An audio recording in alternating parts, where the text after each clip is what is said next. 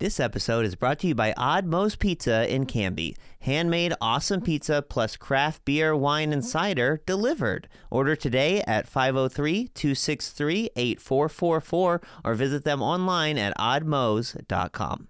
This episode is also brought to you by Canby Foursquare Church. Since 1978, a place to grow, connect, and serve. Sunday services on campus and online at 9 a.m. and 11 a.m. Learn more at canbyfoursquare.com.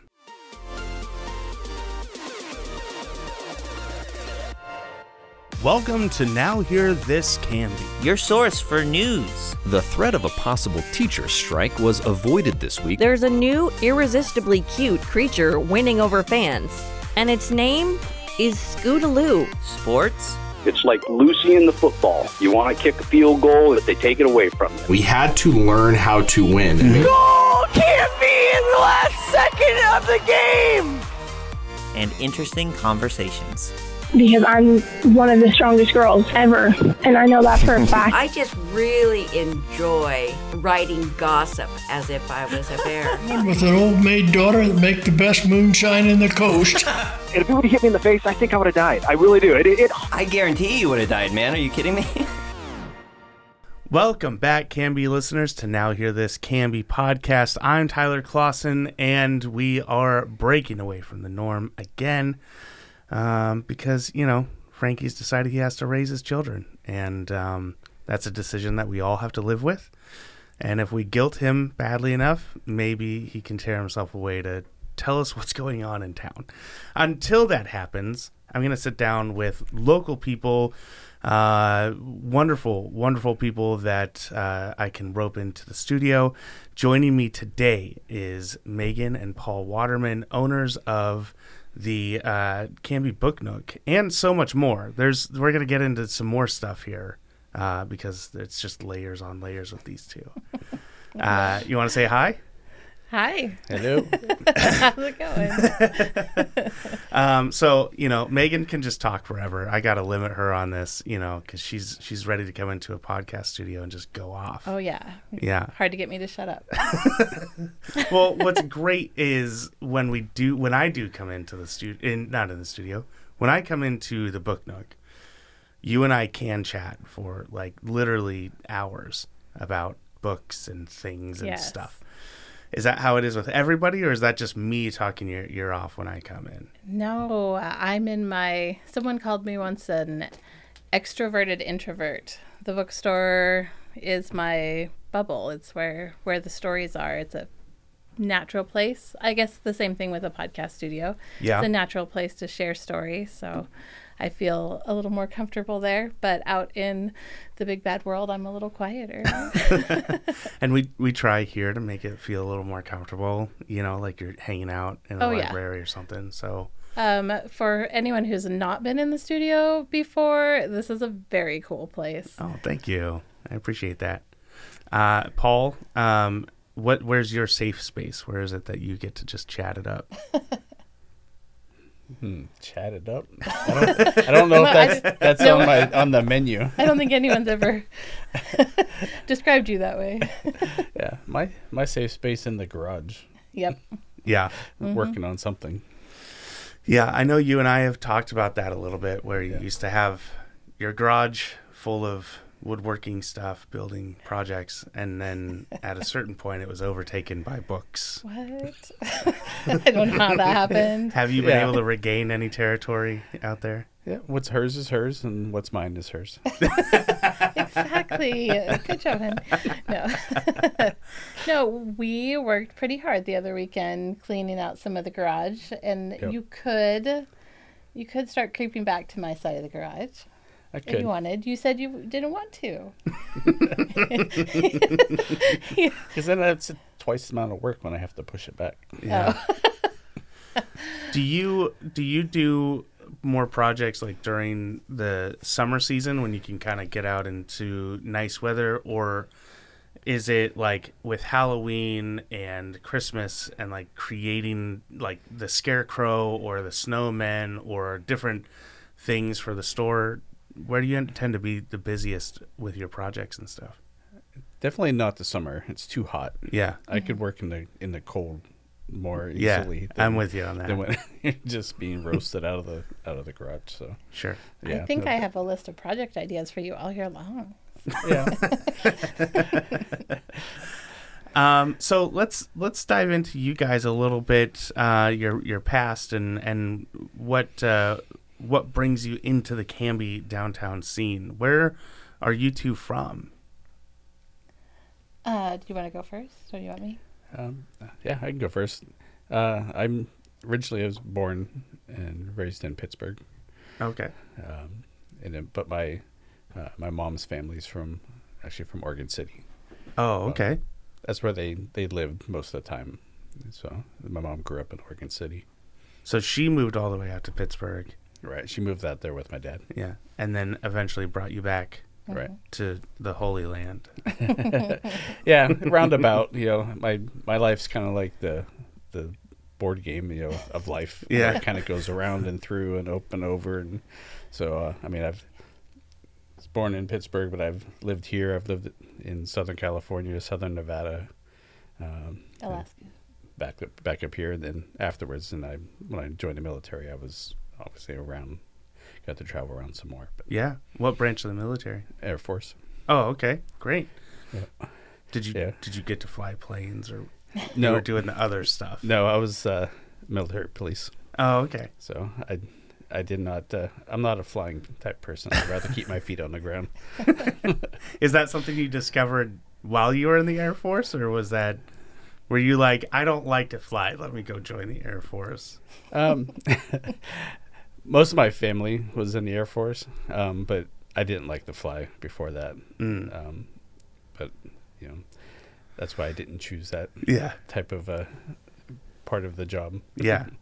I know a guy, I work with him pretty regularly. He was in the Air Force, and he's told me how he felt pretty gypped because he wanted to join the Air Force specifically so that he could fly planes and helicopters.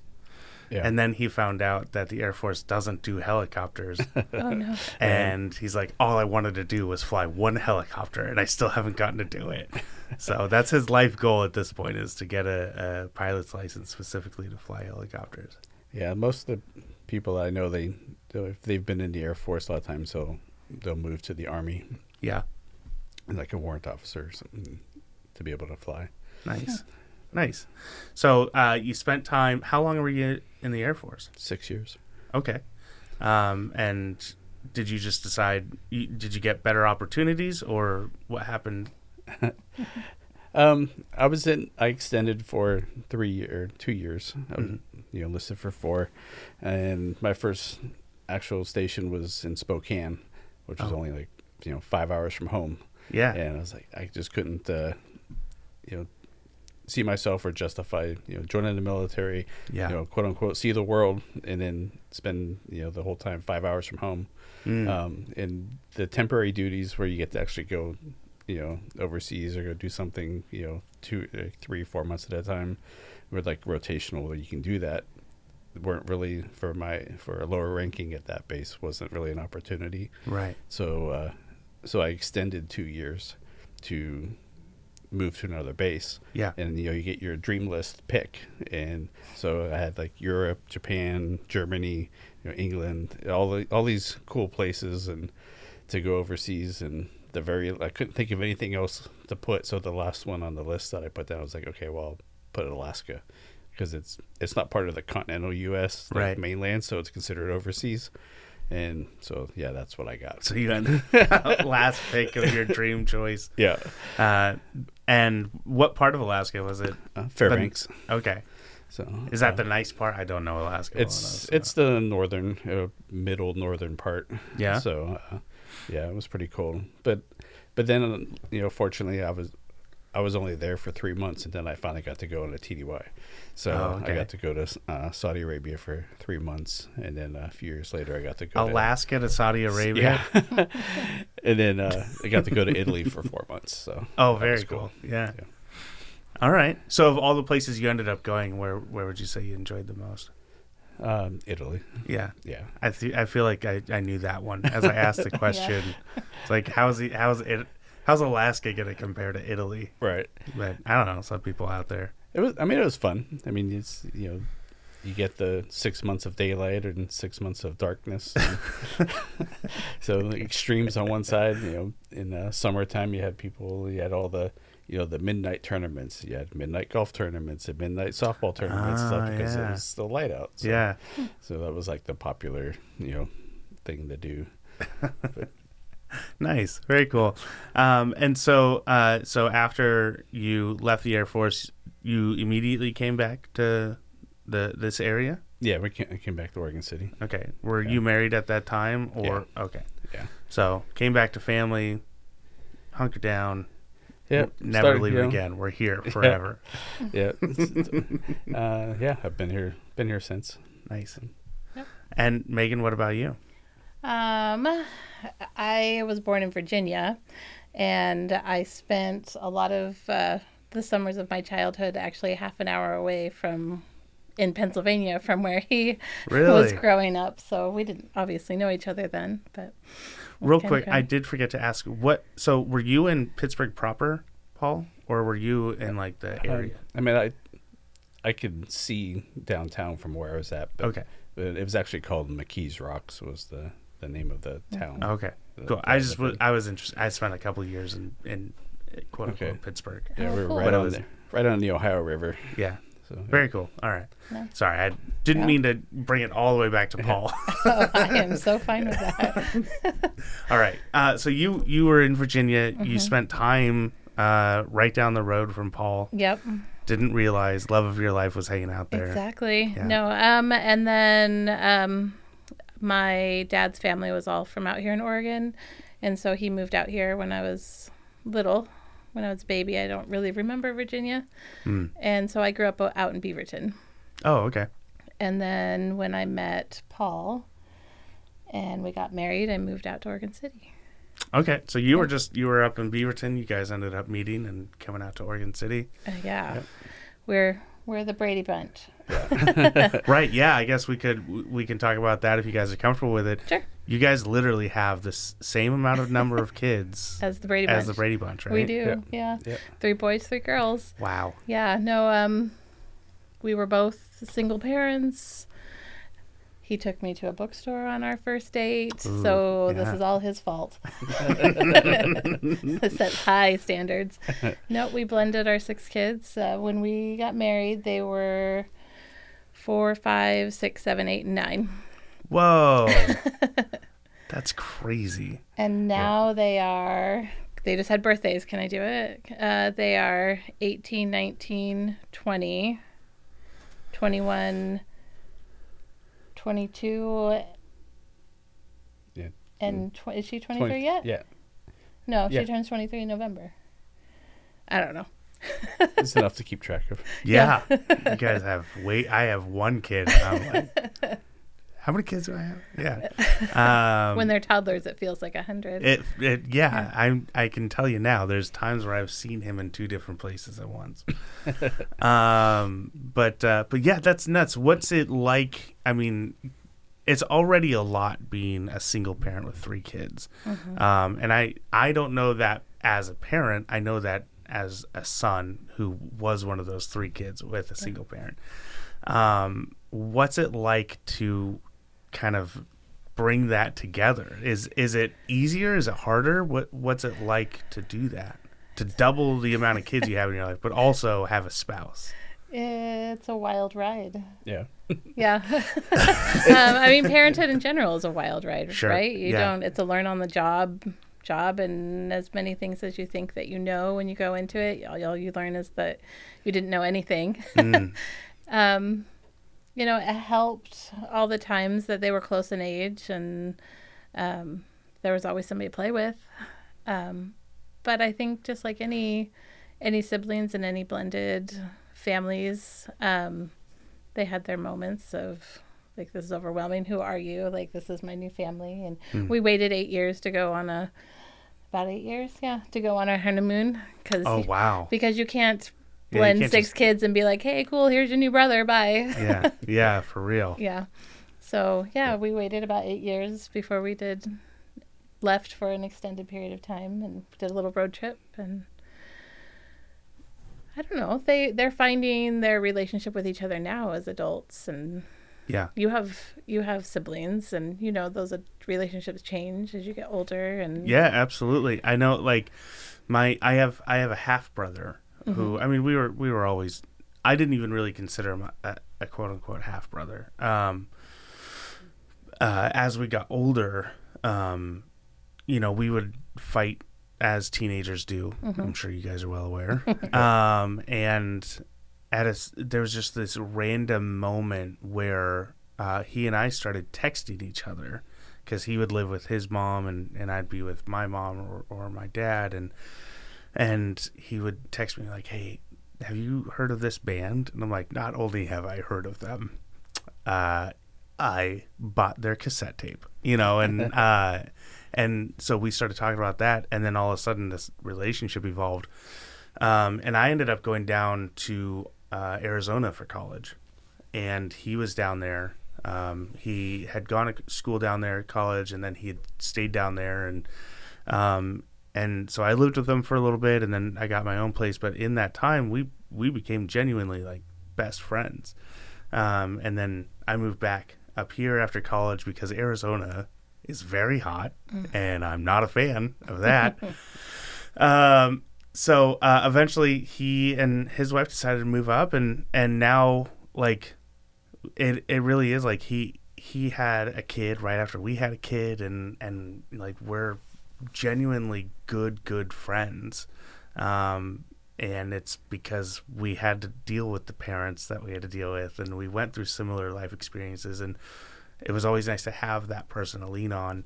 And then it kind of happened with Cameron, my little brother, who's our editor here, where I became a huge comic book nerd and Dungeons and Dragons, and he went off to become a musician, and then all of a sudden we kind of came back together as friends, and we're like, hey, we both like what the other one is doing, and we got really into it. So it is really cool. Like, and I'm sure you guys are right at that point now where your kids, and that's a big group of them that are in that age range where they're all going to kind of form those bonds from what they went through as younger kids. So yeah, I'm sure it's the same for parents of non-blended families as well, but it's such a kind of a cool season of life. Like, you spend your whole life as a parent, and you're experiencing it now with your little guy, like watching them, and you see their potential, and you're like, oh, I see that spark. I see, not necessarily like you're going to grow up and be this, like I pigeonholed you in something, but you see what they could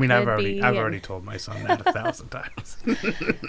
And now they're entering this new season where they're starting to feel it out on their own, and they're discovering like, hey, look, wow, I could be successful at this. And they're finding the pride and the joy in that, and it's a cool show to watch. Yeah, I bet. And they're getting married. Oh my gosh. Oh yeah. Right. We've had two weddings in the last 2 years, and I told the rest of them they've got to wait. I need a break.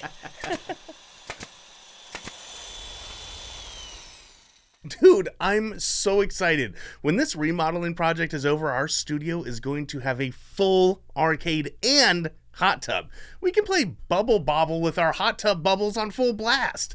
Just got to finish downloading these blueprints, and we'll be good to go. Oh, yeah, man. It's going to be off the Hey, wait a minute. The plans haven't even downloaded yet? How much time is left? Not much. It looks like just about 14 hours. 14 hours? Dude, we're not building a skyscraper. It's just a one-room remodel. We have to have those plans today or we won't make our deadline. This would not be a problem if somebody hadn't made us hit our data cap for the month by binge-watching the first 4 seasons of Drop Dead Diva last week. Hey. We have super slow download speeds anyway, and that just slowed us down even more because some providers reduce user speeds for going over their data limit. Well, excuse me for being captivated by Brooke Elliott's perfect balance of heart and humor. I'm only human. Man, let's just switch to Direct Link already. Then we would have unlimited data with upload speeds up to 10 times faster than our current provider. so we can download our plans in a snap and you can keep binge watching all your guilty pleasures. Okay, I give. Please, call Direct Link and get us set up. I need that hot tub, and I do still have 2 seasons of Drop Dead Diva to watch. For uploads and downloads at the speed of work, visit www.directlink.coop/internet or give them a call at 503-266-8111. So you guys have so much going on. Let's kind of dive into that a little bit. I guess we can backtrack a little bit. You guys got married and immediately opened up the Book Nook, right? No. You thought, let's blend these families, put off the honeymoon, but let's open up. So how did that journey end up happening? You know, how did you guys go from just moving into town, into the area, to Book Nook? When we were in Oregon City, we were renting, and we knew we wanted to have our own place, and so we were looking around town, and we were also kind of looking for a place that would have a room for parents, for our parents, potentially in the future if they needed. So we just happened to find kind of the right place at the right time here in Canby, and we came down. I remember one night, and we went to we went and we got Chinese food at the restaurant. We walked around town. We walked down to our house and the neighborhood, and just to kind of see what it was like, on an evening, what's going on. And we liked the feel. We liked the potential, of the space and the calmness, for our 6, they were middle school, elementary school age at that time, and we're like, oh. Yeah. And it had the space for your mom. Moved in with us not long after that. So you guys found a place in Canby.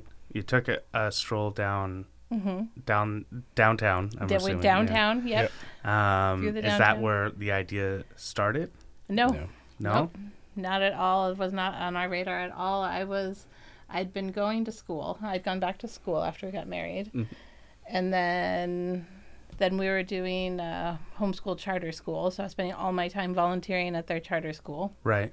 So I was fully immersed in kids 100% of the time. Was not thinking about a career at that moment at all. Yeah. Yeah. It seems like it was a long time ago, but then in reality, when we look back, it wasn't, because it was only about 4 years after we moved here that we opened the bookstore. So, the first incarnation of it. So they were early teens when we did that. Yeah. But we were doing, before we even started the store, we were doing antique and collectible, some furniture, mostly books, in working out of a store in Aurora. And that was really our focus for a while. Yeah, so that was kind of our getaway, was going to garage sales and estate sales and stuff like that when we had the time. We both love history and the research, and yeah. So we started off with that, and kind of figuring out one working together. Yeah. And then it also gave us some time to do things together that we enjoyed. And, sure. And then it was after our road trip. So we finally went on that honeymoon. Yeah. And my sister was getting married in Utah. So we went to her wedding, and then we left the wedding, and we did a 3-week road trip across the country and back. That's awesome. And we had all these big cool places we wanted to stop at, but we gave ourselves the freedom to just go with no real schedule. We knew we had family in Pennsylvania we needed to see, and we knew there were specific spots that we weren't going to miss. Some family in Georgia that we wanted to see. But beyond that, we're here's some tentative places. We never booked a hotel. We just went, and if we wanted to stop, we stopped. If we wanted to extend, if we wanted to skip that space because we weren't in the right head place that day, we kept going. We saw some of the coolest small towns. Yeah. And we stopped at a lot of bookstores because we're book nerds. but even at that time, we were into vintage books at that time. So it was really still the antique stores. But then, like, I think we started hitting bookstores as well, but we didn't really plan, I don't think, bookstores per se. There was only the one bookstore, which was in Pennsylvania. It was the oldest continuously working bookstore in the country. Mole something. I can't remember now. Oh, no. That was a long time ago. But then kind of naturally, as we started driving across, we're like, oh, well, let's stop at a bookstore. Yeah. And then we stopped at antique places as well. But I think a lot of books on that trip. We ended up I think that's when, after that, we kind of realized that I think books are probably more our thing than the antiques in general. Right. Mm-hmm. So I think that kind of started the bookstore idea. Can you tell me, you guys are going across the country and you're stopping at bookstores. It's hard for me to imagine that, not because I don't like the idea of it, but I'm more like, okay, I go to one bookstore. I've gone to all the bookstores. They all carry the same thing, right? Stephen King on like almost all the shelves, and we're good to go. No, you're going to find like your basics, like your top sellers. We have to stay in business, right? Sure. So you're going to have your Pattersons and your Clancy's and your Nora Roberts and all of that.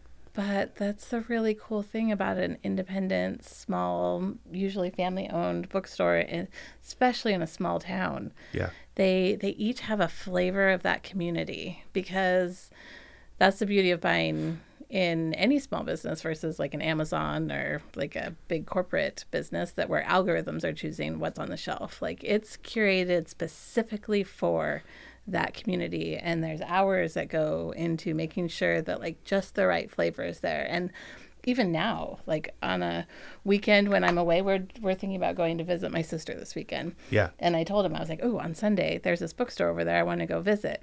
It's not like my bookstore. They're going to have things and that I hadn't thought about, or displays that I wouldn't have thought to put together, or I always buy a book. I mean, now as an owner, you're looking at it through the lens of how are they running the business. But for someone like me, or the general Cambyite who's been to the Book Nook, and we know what we love about the Book Nook, we're driving across the country, all of a sudden we see that there's the book corner. I don't know. Yeah. What would be the reason why you think we should stop in there and check it out? They're going to have some of the best conversations of their local community. Like, where should I go eat? What should I go do? Like, booksellers are collectors of stories. So they know the stories of their community. And so they're going to be honest with you. That gave me goosebumps. Oh, no. I love that so much, what you just said. Yeah, so you ask them, like, where should we go eat? Like, where's the cool? Some of our favorite places, when you travel, don't eat at the big name business. Find the mom and pop shops. Like, that's the best food. And ask a bookseller where you should go eat. Okay. But then they also have, they've curated local authors that you would never hear about in your own community. Or they, like Tyler Clausen. Yeah. Or, they've got the stickers and the swag of that community. Like, I'm always buying the bag or the tote or that says the name of the community. And usually bookstores are in pretty creative places. Yeah. Yeah.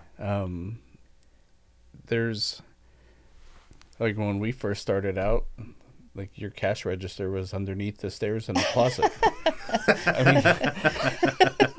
It was. I was like Harry Potter. So usually they're usually in older buildings, and just a lot of times I like the ones that they're like pathways. Yeah. They're like a maze, like a labyrinth, right? And you're going through and you just see things, like you're walking through and you look up in the corner and there's this like little, I don't know, characters stuffed up in the corner, hanging off of a bookshelf. You're like, oh, that's cool.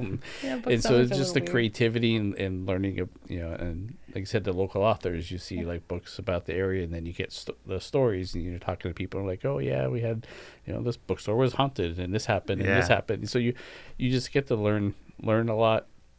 and and meet new people. And there definitely is something for me, at least, just being surrounded by books. I'm a huge nerd, so maybe it's just that. But like walking into the Book Nook, or like if I'm up in Portland, I can stop by Powell's, or just stopping at we can't go to the mall without going to Barnes and Noble, because I just gotta go be around some books. Yep. Like I'm probably not even gonna buy anything. I just want to go look at the covers and see that they exist. I don't know why. It's just a weird thing. Yeah, we're stories. We're all stories. We're just all walking stories. So when you go into a bookstore and you feel comfort there. I had a gentleman come in today, and he was talking to me at the very end of the day, and he stopped and he's like, I don't know why I'm telling you this story about my life. I don't know you.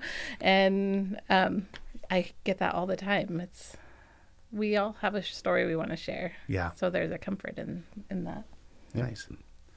So you guys, you moved to Canby, you wait a while, you go on a honeymoon, and you start to realize at this point, you've started doing a little bit of collecting, and you started selling stuff like online. We were selling online, and we were renting a space from a vintage shop in Aurora, where we were selling just vintage and collectible books. So you guys collect that, sell some stuff. You go on this trip, realize books are the way. And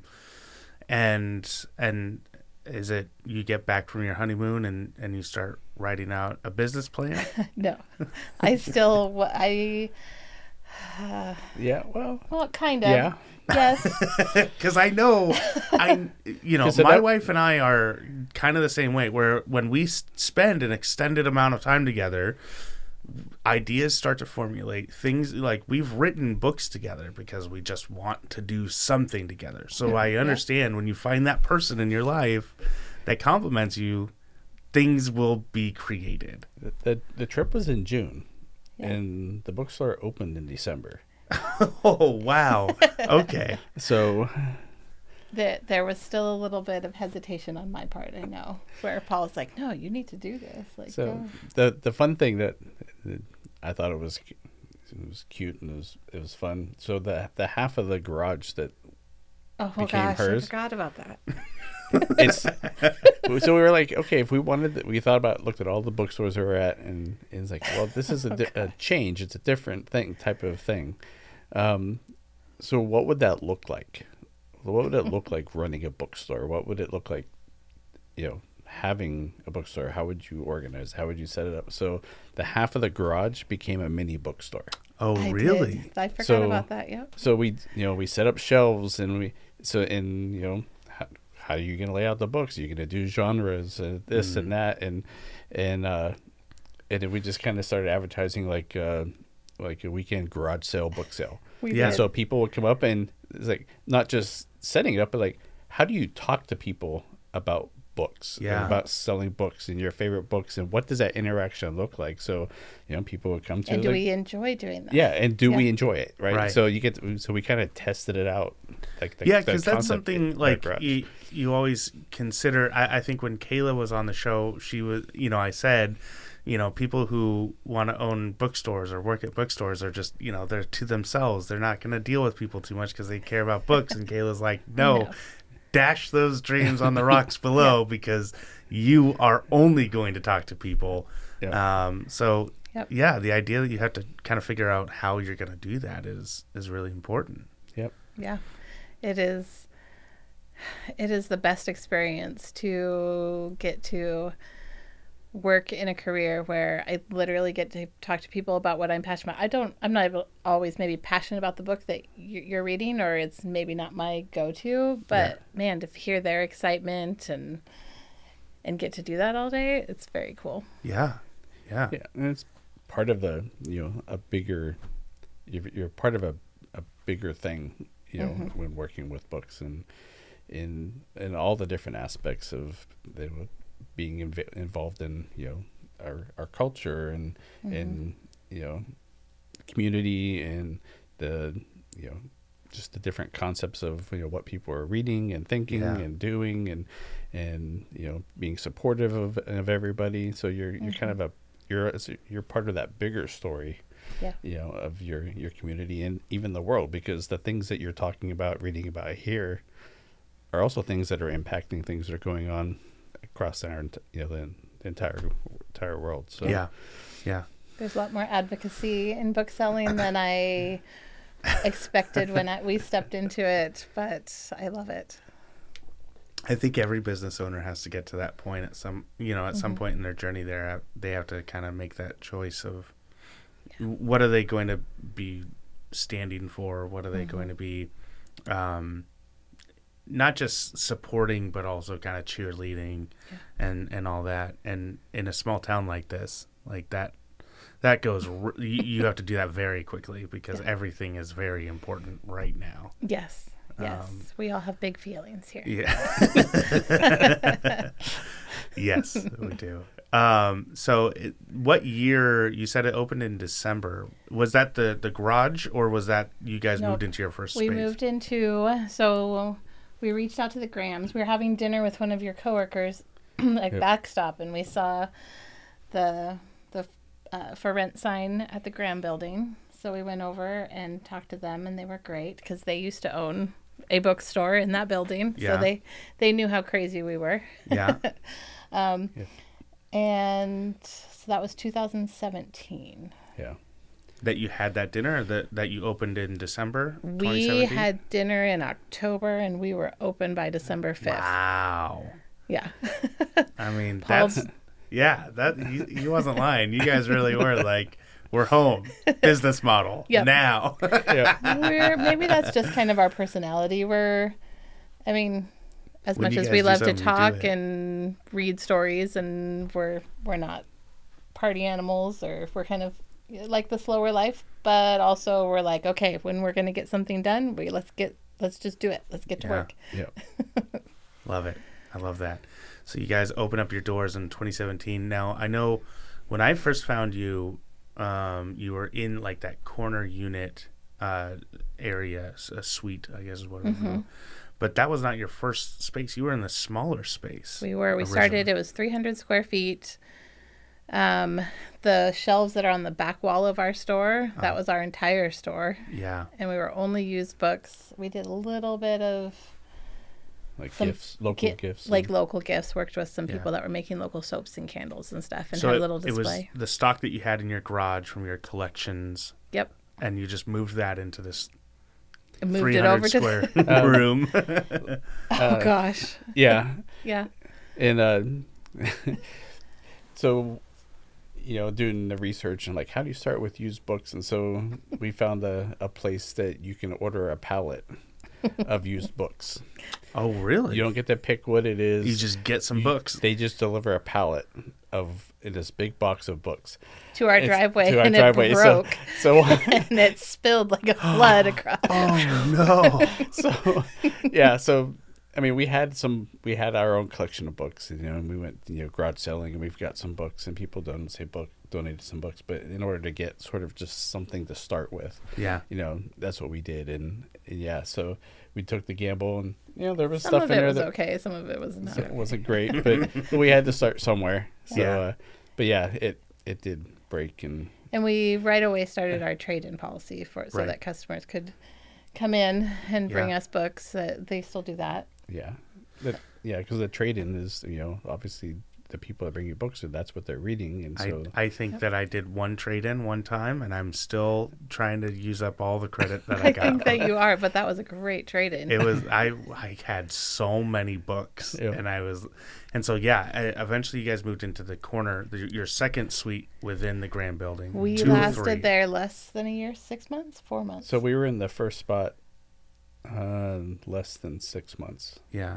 And then we were actually in 3 spots in the Grand Building. Right, yeah. In the middle. In the middle one that you guys had, the second one you had, that's when I discovered you.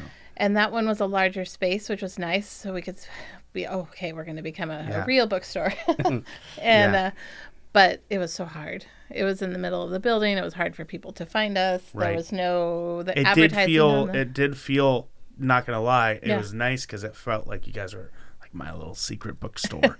Only a few. I discovered you because there was a person who she was doing like a book vlog. Okay. And she got a good amount of numbers, and I was obsessed with following her because she was from Canby, and she's like doing everything that I want to do, reading books, doing YouTube and all this, and I'm like, this is it. This is the person that I want to be like. And she's like, yeah, I happen to go to my local bookstore. And I'm like, we have a local bookstore?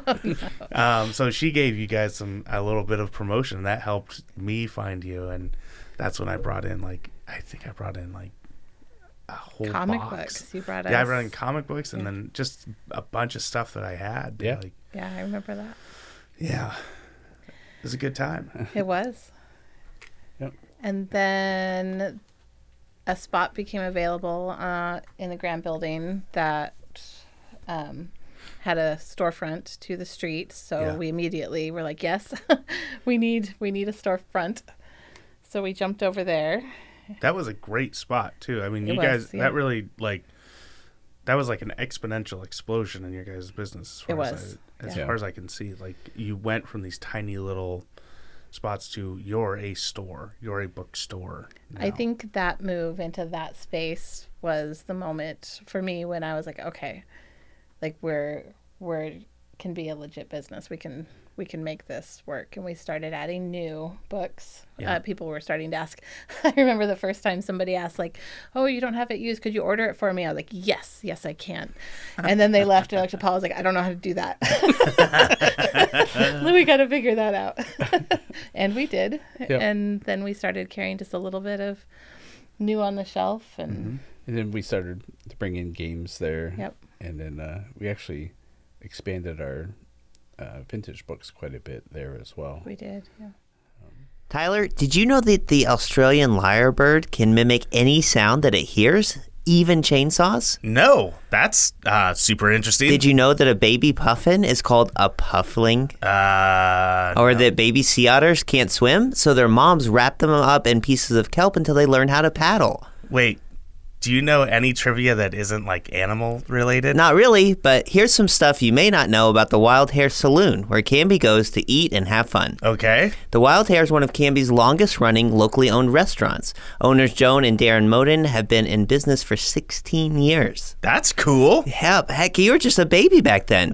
Wait, what? And they love to give back. They've been members of the Canby Chamber for that long, and they donate over $20,000 to local sports, FFA programs, and civic organizations each year. Wow, I'm legitimately caught off. That's cool. Yeah, they also support more than 30 jobs in the community through their award-winning staff, some of them as young as 18. Hey, that's older than you are.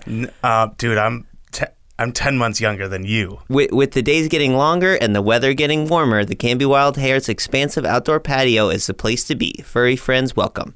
Well, that sounds great. I'm going to go check them out just off of Highway 99E next to the Space Age in Canby at 1656 Beaver Creek Road in Oregon City, or on their website at thewildharesaloon.net. And that's probably been the biggest surprise to me is the request for new. When we first opened, I didn't expect that the requests for new books. And since that time, that has been the bigger request and has grown. So we're almost at 50-50 new and used now. Yeah, wow. We'll always keep the used. I think that's important part of our business model. Yeah, I mean, it's great being able to go and find, going into a bookstore knowing you're going to be able to get the newest whatever, is great. But being able to go into a bookstore and being like, oh, I found this treasure in the used area. Yep. I found Ron L. Hubbard's very first copy of Battlefield Earth, signed or something like that. Yeah. It's like, you can't beat that. You can't. So, being able to go to a store or a shop and being able to get both, it's awesome. It's that used book treasure hunt. Yeah, because, in a book, there's millions of books out there, so we're not going to obviously carry everything, but the unique thing about the used books is you can find, so maybe some of the authors that aren't obviously completely selling right now, they're not brand new, or they're no longer around with us, but you can still find, when you go into a bookstore, for me, I already have in the back of my head, I know these authors that, you know, I'm going to go peek on the shelf and see what they have. And then, you know, like you said, it's like that treasure. You find that one, you're like, oh, that's the one that I'm missing. Yeah. You know? Yeah. And I purposely, I mean, I could probably go find it online and buy it. But that's not fun. Exactly. No, so that's I not the wait game. until, you know, I find that one off the shelf. That's the experience. And so, you guys eventually moved into, like, that space was great, but eventually you moved into your new space where you are now. Yeah. Right. And lots changed after that. A lot changed after that. We had survived being a retail store during pandemic, and that was an experience for everyone. You rose to the challenge of the business model with the we learned through that to pivot, that you have to be ready to pivot at any moment. So we did a lot of boredom buster bundles. And we started doing deliveries. We delivered all over within, let's see, Woodburn, Wilsonville, Malala, Oregon City. We were driving all over the place. Wonderful. But we had teenagers stuck at home. Yeah. That needed attention. They needed attention, and they needed to get out. But it wasn't safe to be out, obviously. Right. So they helped us deliver books, and the fact that they could go for a drive and deliver some books it helped us. It helped them. That's awesome. Yeah, it was really Very cool. But still, that we loved that location. It was still hard. It's still a little bit for retail, a little bit on the outskirts of town, of the downtown. Yeah. And so when the opportunity to move into the building we're in now, we're like, well, we've moved before. Yeah, you moved literally around the block, and now you're in downtown. It's crazy how fast that changes here in town. I know personally I was very excited when you moved because you guys started up your Dungeons and Dragons club. Yes. Led by the wonderful Tyler Clausen. For a while, before I needed to focus on, you know, my kid or whatever, I guess. Oh, yeah, those kids. But you guys started really building out your gaming, your your gifts stuff really became really prominent. And so you evolved. Yep. You grew and you grew. And was it hard? Did you? I asked like 3 questions at once. When you moved, did you have the stock? Did you have the mentality of we're too big for this space, we need to go to a bigger space? Or did you move going, we need to adjust and become bigger to fill the space we're about to go into? Gosh, I guess the answer to that is a little bit of both. We didn't necessarily have the inventory on the shelves to fill the space that we moved into yet. But, you know, you have your business model, and then you have your dream. Yeah. And what's happening in the store now is like, if this were successful, like to be able to do new and used and book clubs and game clubs and gifts and like really like give like community a little bit of everything. Like that was the dream. And we knew when we moved that space would give us the opportunity to grow into those things. I personally kind of have a model that if enough people ask me for something, I'll start to carry, you know. Yeah. Enough people come in and ask me for candle. Oh, I want candle to burn a candle while I'm reading. Okay. You know, 3, 4, 10 people ask me that. I'm going to start carrying it. Yeah. So nice. So I love the Book Nook. You love the Book Nook. Paul, I know at some point the plan was for you to quit your job and you were going to just be working at the Book Nook. Yeah. And that totally worked out for you guys, right? Oh. No.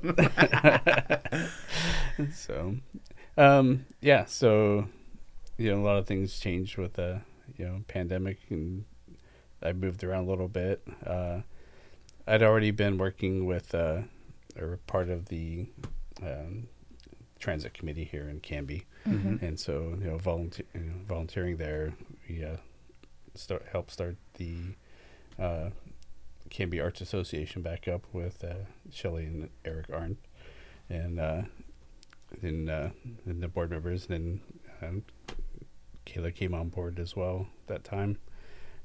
So just always being, you know, involved in the community and working on things and so forth. we still have some growing to do with the bookstore for Dreams, because at that time, coming out of the pandemic, things were kind of, still going up. We're like, okay, well, if this keeps going, that'll work. But then there was sort of that kind of post-pandemic downturn a little bit. Yeah, so we were all very excited, and then we're all like, we're still dealing with some stuff. We need to go back inside a little bit more. Yeah. So I went back to work. Yep. But we just, I still have plenty to do. Yeah. I'm sure. You got to clean out your garage. Yeah. Paul will never be the man that retires and plays golf. No. He's got too many ideas. Well, I'm hoping I can get him into D&D enough that he'll play D&D after he retires. Okay. That's I can see that. I need him to dungeon master for me so I can finally play. Yeah, I think the dream is still that someday when you do retire, that the bookstore will be at a place. Yeah. We've got some good staff that has come on recently that has been helping us grow as well. She's worked in books a really long time, so I feel like she's teaching me some stuff. Yeah, I feel like that's always been a bit of part of your model is that you never went into this going, I know everything about owning a business. I know everything about books. I know everything.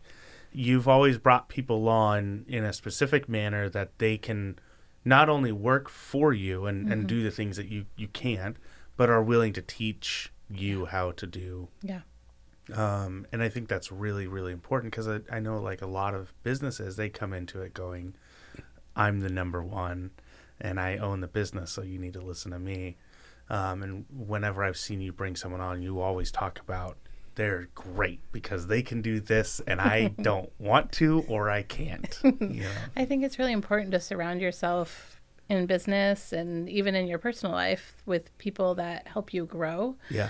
And it's really important to recognize them and to tell them, whether it's your children or your friends or your coworkers or your employees, like, wow, like I see what you're doing and you do it really well. And I'd like to give you the anonymity to like take control of, whatever. Like, here's a project. Okay, now go do it. And I might have some ideas and I might want to nitpick at it a little bit, but I've learned, because I've not always been perfect at it, because I'm far from perfect, is that like if you step back and give them control and like bite my tongue, like what they create is really cool. Yeah. I can't do everything.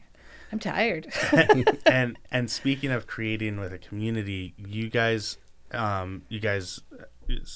not started, but basically took over the Canby Arts and Literature. What is it? It's the Canby Arts Association is the official name.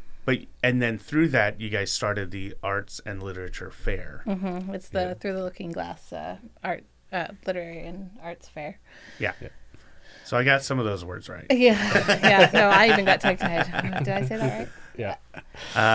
Because we had, lots of free time. Yeah, you guys were like, we did our honeymoon. We're good. We can do more stuff.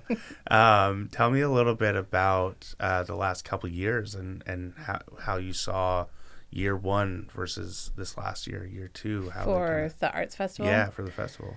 So we met Eric and Shelley when they opened the Artomatic Art Gallery here in town. We were so excited. I'm always so excited when retail opens up downtown and in Canby, because that's what we want, a vibrant, healthy, like downtown Not another shopping. Pizza place? You don't want another pizza place? Oh, I'll take pizza. I love all of our pizza places. Don't get me wrong, but we don't need another one. Right? We got plenty. Maybe another gift shop, like something. Yeah. We met them and we hit it off really quickly, and we were out at dinner one night, and they're big, obviously. You have to be a little nuts to open a business. Sure. And so like we're sharing our big ideas and they're sharing their big ideas, and they said, somebody from Laura Sattler from the Arts Association, Canby Arts Association, had approached them and said, hey, like this hasn't been active in a while, you guys should restart it. And they were talking to us about it, and we started dreaming what an art festival would look like, and then that happened. And with a lot of work in between those. And Artomatic, funny enough, is actually in our previously old spot. Right. Yeah, they took over that spot at Graham's, and they've done a lot of really cool stuff there. Yeah, it's so cool. It's one of my favorite places in town. Yep. They got the, because they're very much into, art and so forth, and so that's why they were approached, and they do classes and stuff there too. And I love them so much because I've come to them with the most random things. You guys know me well enough to know I have random things that I want to do and achieve, but you guys know me outside of all that, right? Yeah. And they don't all the time. Like when they first opened up, I ran in because it was Christmas time and I had just gotten my wife's Christmas gift, which was a painted portrait to hang on the wall. And you would think, oh, maybe of us, of the two of us. No, of our cats. The two of them in regal, like knightly, stately, like type of clothing. It was beautiful. It's a beautiful piece of art, and it needed a frame. And I didn't think about that before, like, Christmas Eve. And I'm like, I'm sure they thought that was the coolest thing ever. So I come running in with this painting of two cats, and I'm like, I need a frame. Do you guys have any frames? And they're like, well, not really. Like, we don't sell frames here. And I'm like, I don't know what to do. Everything's closed. And they just happened to have one. They just had, and not only did they have one that they had bought from like some antique store or something like that, but it was the most perfect frame I could have ever gotten for this picture. It's regal. It's but it's not like too much. It's just enough to be ridiculous, but not overly bearing. And I'm like, all right, how much do I owe you? And they're like, nothing. Like, this was just fun. And so I had to go and like buy things just to be like, I'm giving you guys money. And then the next time, not the next time I went in, but the next big one was I did for my niece and nephew, I did a treasure hunt for them. I kind of did it right after our son was born, but right before things got a little like too crazy, because I knew it was going to be hard to see them for a while. So I went, I talked to you guys, and is this the treasure hunt? The treasure hunt that I did. And you guys, obviously you were like, yes, that's great. And then I go across the street, talk to them, and Automatic, there's like, yeah, we're going to do whatever you want. So they start hiding stuff in their art store, and I go, so I bring these kids in, they find a piece of art that has a treasure map thing on it, and come over to the Book Nook and find some more of the treasure map. And it was like, I get really excited about these things, and so I appreciate them for being able to, put up with me. Very community minded.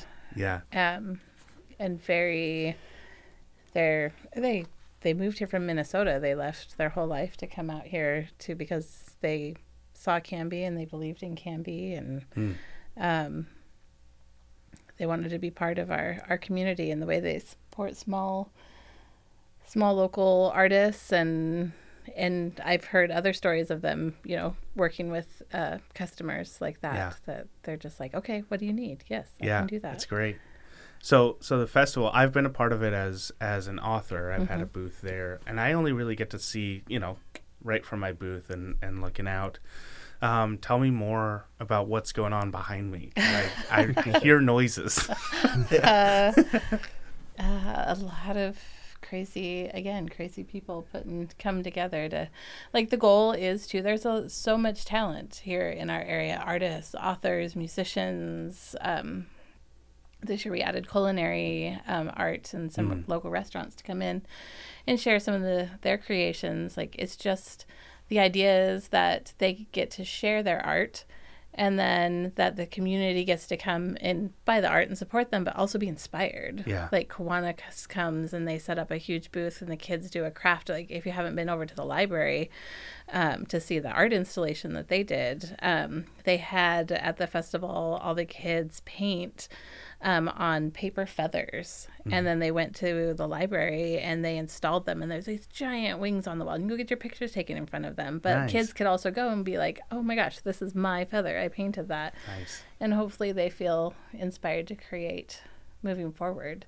I think that's ultimately the goal. Yeah, just to give a place for the people of Canby who Mm-hmm. have that creative endeavor. Because like myself, I have written books, but I've never done a booth at a Comic-Con, or I don't even know where else I would take my stuff. I do it because I love doing it, and you guys give a place for me to sit and kind of talk to people about my work. Right. It's that, being able to share your passion with other people, and then, when it inspires them, but also, it gives you that validation to keep working on what you're doing as well. Yeah. And, we talked before about how, like, you're, not a salesperson and so forth, but Yeah, that's the hard part. I've sat across from your booth, and you turn into like the ultimate salesman. And I see you jump up and you're like, "Yeah, come on over. Hey, you want to talk to me?" And people are like, "Oh, okay, what's going on?" And so it's you just kind of, you light up and like you engage people, and it was pretty cool to watch. Yeah. Yeah. Well, I mean, when I'm at that space, I'm not like I am here. I can't just walk down the street and be like, "Hey, have you ever read a book before?" Get excited. Chase people down the street with your book. If someone's gonna walk past my booth, they're gonna get assaulted with me trying to give them some books. So, it seemed like I always get to do a pretty early walk around the festival and get an idea of who's there. And it seemed like there were more authors this last year than there were the first year. There were more authors. The first year, I think it was a little bit harder to sell.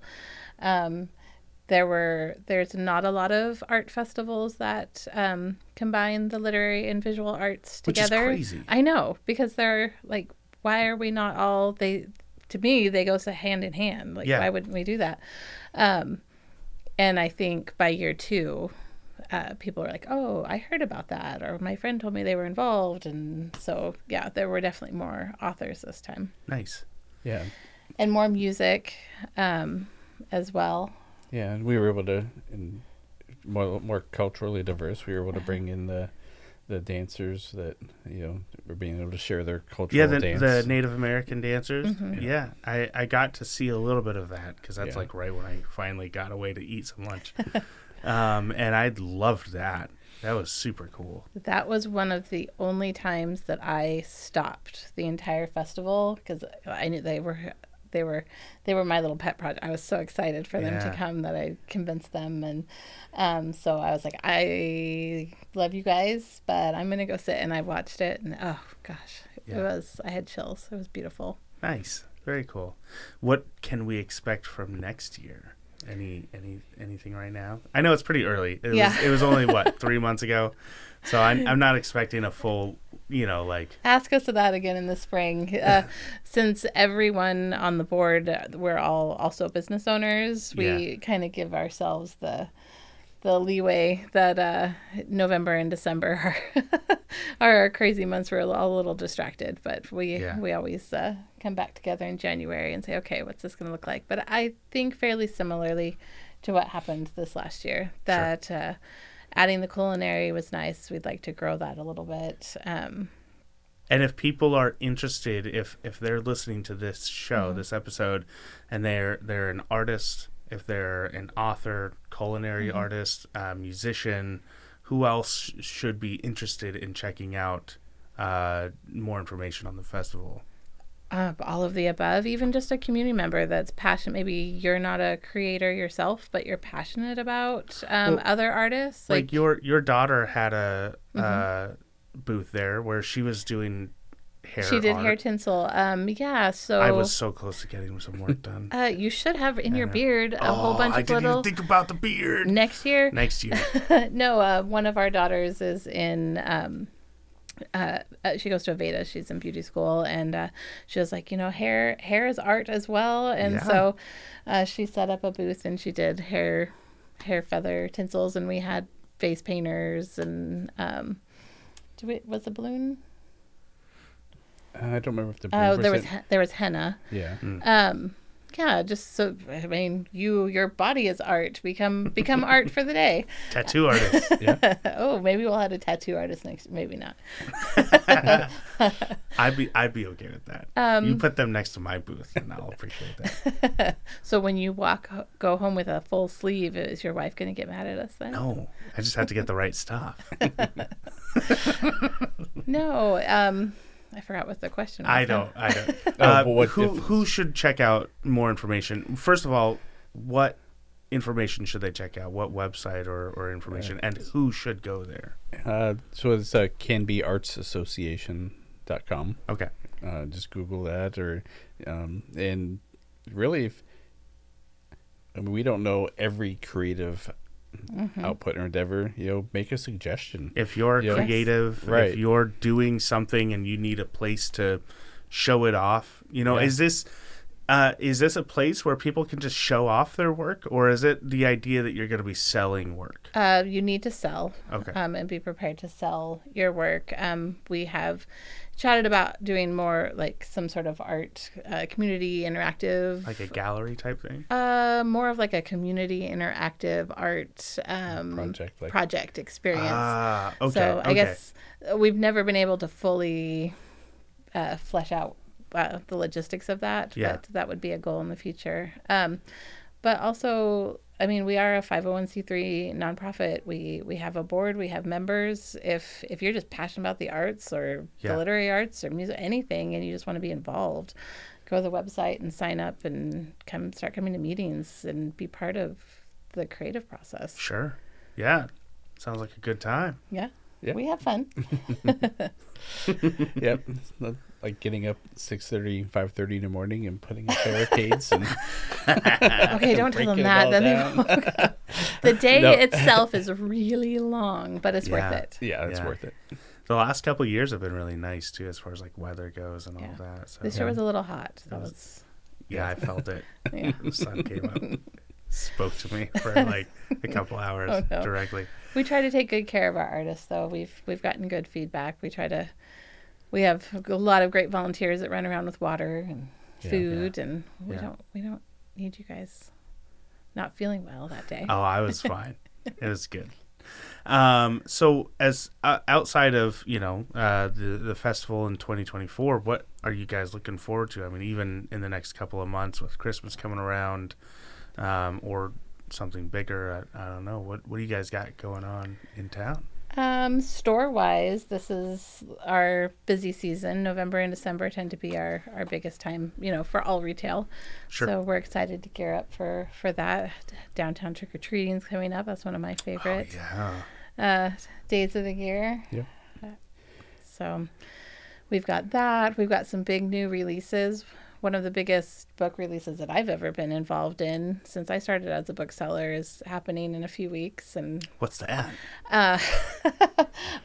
There is this fantastic, I'd call it new adult fantasy, called Fourth Wing. It's the Dragon Rider. Okay. Yeah. So book 2 is coming out, and this Red Tower Press has started a marketing campaign where the first print run is pretty. Yeah. It has sprayed edges and art and like all of the things that, us book collectors hunt for. And so we put in with the publishers, and we've always been, really small. So I always apply for these things and never get picked, but we were chosen to host a release party. And so that just means that they give us extra swag. So I've got a lot of cool stuff that I can give away. And we're going to have a party, not a midnight party, because we don't get up at midnight. No one wants to see me at midnight. We're in Canby. Yeah. We're going to show up at a reasonable time. We're having a 6 p.m. release party. But we've got some fun things planned. And it's the first time that I've really been involved with this level of pre-order campaign. So. And what age range is this book for? I'd call it new adult. It does have some adult content. New adult is more like college age. Okay. And up, but separates it from like maybe a regular fantasy in that there's fantastic world building. The character development is great. There are dragons, and they ride them. So, I mean, right can't there. get better than that. I mean, right there. But the world building maybe isn't as intense or as complicated as like a Lord of the Rings or a Eye of the World. It's series. kind of focused more on the characters, Yeah. and the plot a little bit more. A little romantasy in there. So maybe older high school, college age, or a 33-year-old who just happens to be a big nerd. I'm 43 and I want to ride a dragon. Do people need to sign up to come to this thing? They do. So to get into the party, you need to pre-order a book. Your pre-order of the book gets you into the party, which gets you your swag. There you go. Yeah. So go to the Book Nook. If you haven't read The Fourth Wing, first of all, go get The Fourth Wing. You need to read Fourth Wing so you can get... Because it's everybody's favorite right now. It is. And then you can pre-order the next one. You can go hang out at Not Midnight. Not Midnight. And they just released a surprise release of a new version of the first book. Oh, did they? All right. Nice. Yeah. It was a secret, untitled... I was getting emails from my rep saying, wink, wink, you want to order enough copies of this? And we were like, what? You want me to order copies of things I don't know the title of? But the crazy fans figured it out. Sure. And they're going to re-release special edition pretty copies of book one. Nice. Yeah. So these, we're still relatively new in the book world. Yeah. So we're growing and building more of those relationships and learning more how the publishers work, and and Billy's been helping us make connections with build relationships with the reps and so forth, and so we're starting to get a little bit of that recognition where they're actually starting to talk to us, and we're starting to get more opportunities for these type of things, as well as not just with that, but even I think next year you'll probably see a lot more focus on authors as well. Yeah. So we'll start having more authors, maybe more author visits coming in. Yeah. Heck yes. A big part of next year's business plan is more author visits, local author visits. So we need to set something up. Trust me, I'm working hard to try and make that happen. And but maybe bringing in some other names. Stephen King gonna be at the Book Nook 2024. I wish. For as many times as I've mentioned that guy on this specific podcast, you'd think I'm a fan, and I'm not. Is the thing is I don't like his work that much. I think he's really cool. I don't like to be scared. Yeah. I've watched some interviews of him. Kind of like Patterson. I'm not a big James Patterson reader, but I've been to a conference where he was our lunch speaker. I got to shake his hand, chat with him for a second. He's a really nice guy. He's funny and engaging, and he's not I my like favorite Stephen book. King stuff where he talks about how to write better. Yes. Because obviously the man's very good at writing. Yeah. Yeah, he has a great... on writing. On writing, yeah. Is what it changed the game for me, so... I think we're running towards the end of the episode. Is there anything else you guys wanted to chat about before we get out of here? I don't think so. No. Nope. We're just excited, to see all that Canby's got coming up and all the businesses around us have coming up. So if you're a creative and you need a place to sell your creations, go to Canby Arts Association.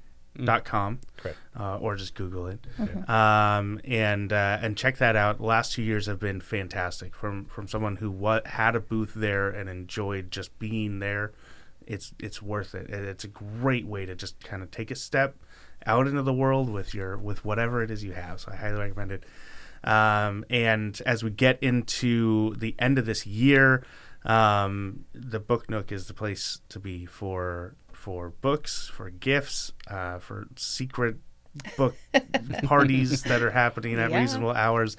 And book clubs. Book clubs are growing book clubs, too. yeah. D&D club still. Game nights. Game night is happening, right? Right now there's Lee is hosting some role-playing nights, and we've got some board game clubs happening as well. If you are not a into D&D or any of the role-playing games, and you just want to play Monopoly, Yahtzee. Nobody will play Monopoly with me. Jenga.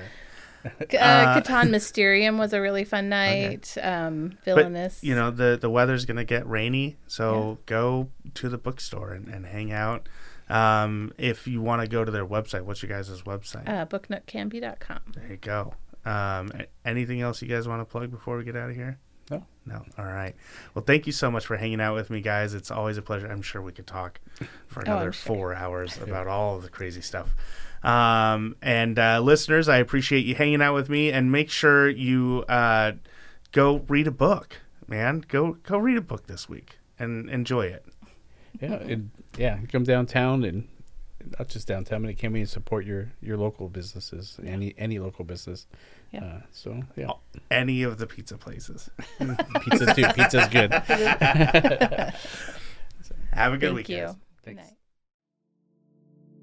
Hey, I'm AJ. I'm your local Oddmos franchise owner. I'm Mike, co-founder of Oddmos. And we're the hosts of The Odd Pod, a podcast about life in the pizza industry. We're going to have on some franchisees. We're going to have some different vendors on. We're going to get a snapshot of what goes on behind the scenes in the pizza world. Don't forget to tell them about the sports. There's sports. And the crazy wacky pizza that we have every Wednesday that we create. And we also have a special guest every week as well. And I'm Gage, Odd Pod's senior sports analyst. Gage, who gave you that title? Me. Oh boy. Find us on Spotify and Apple Music and the Podbean.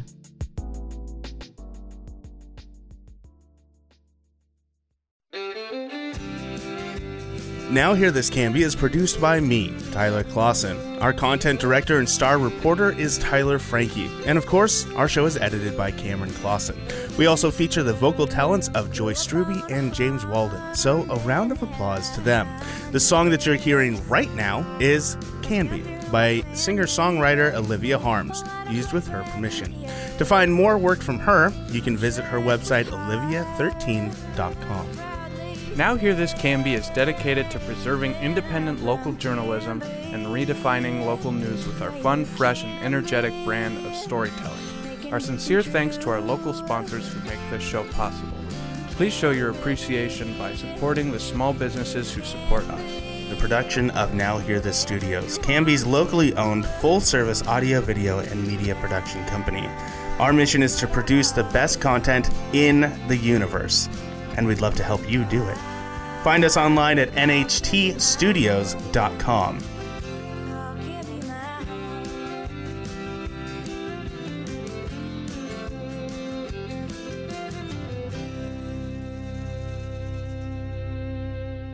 I will take a motion to adjourn. I just moved it. I didn't even ask for it, though.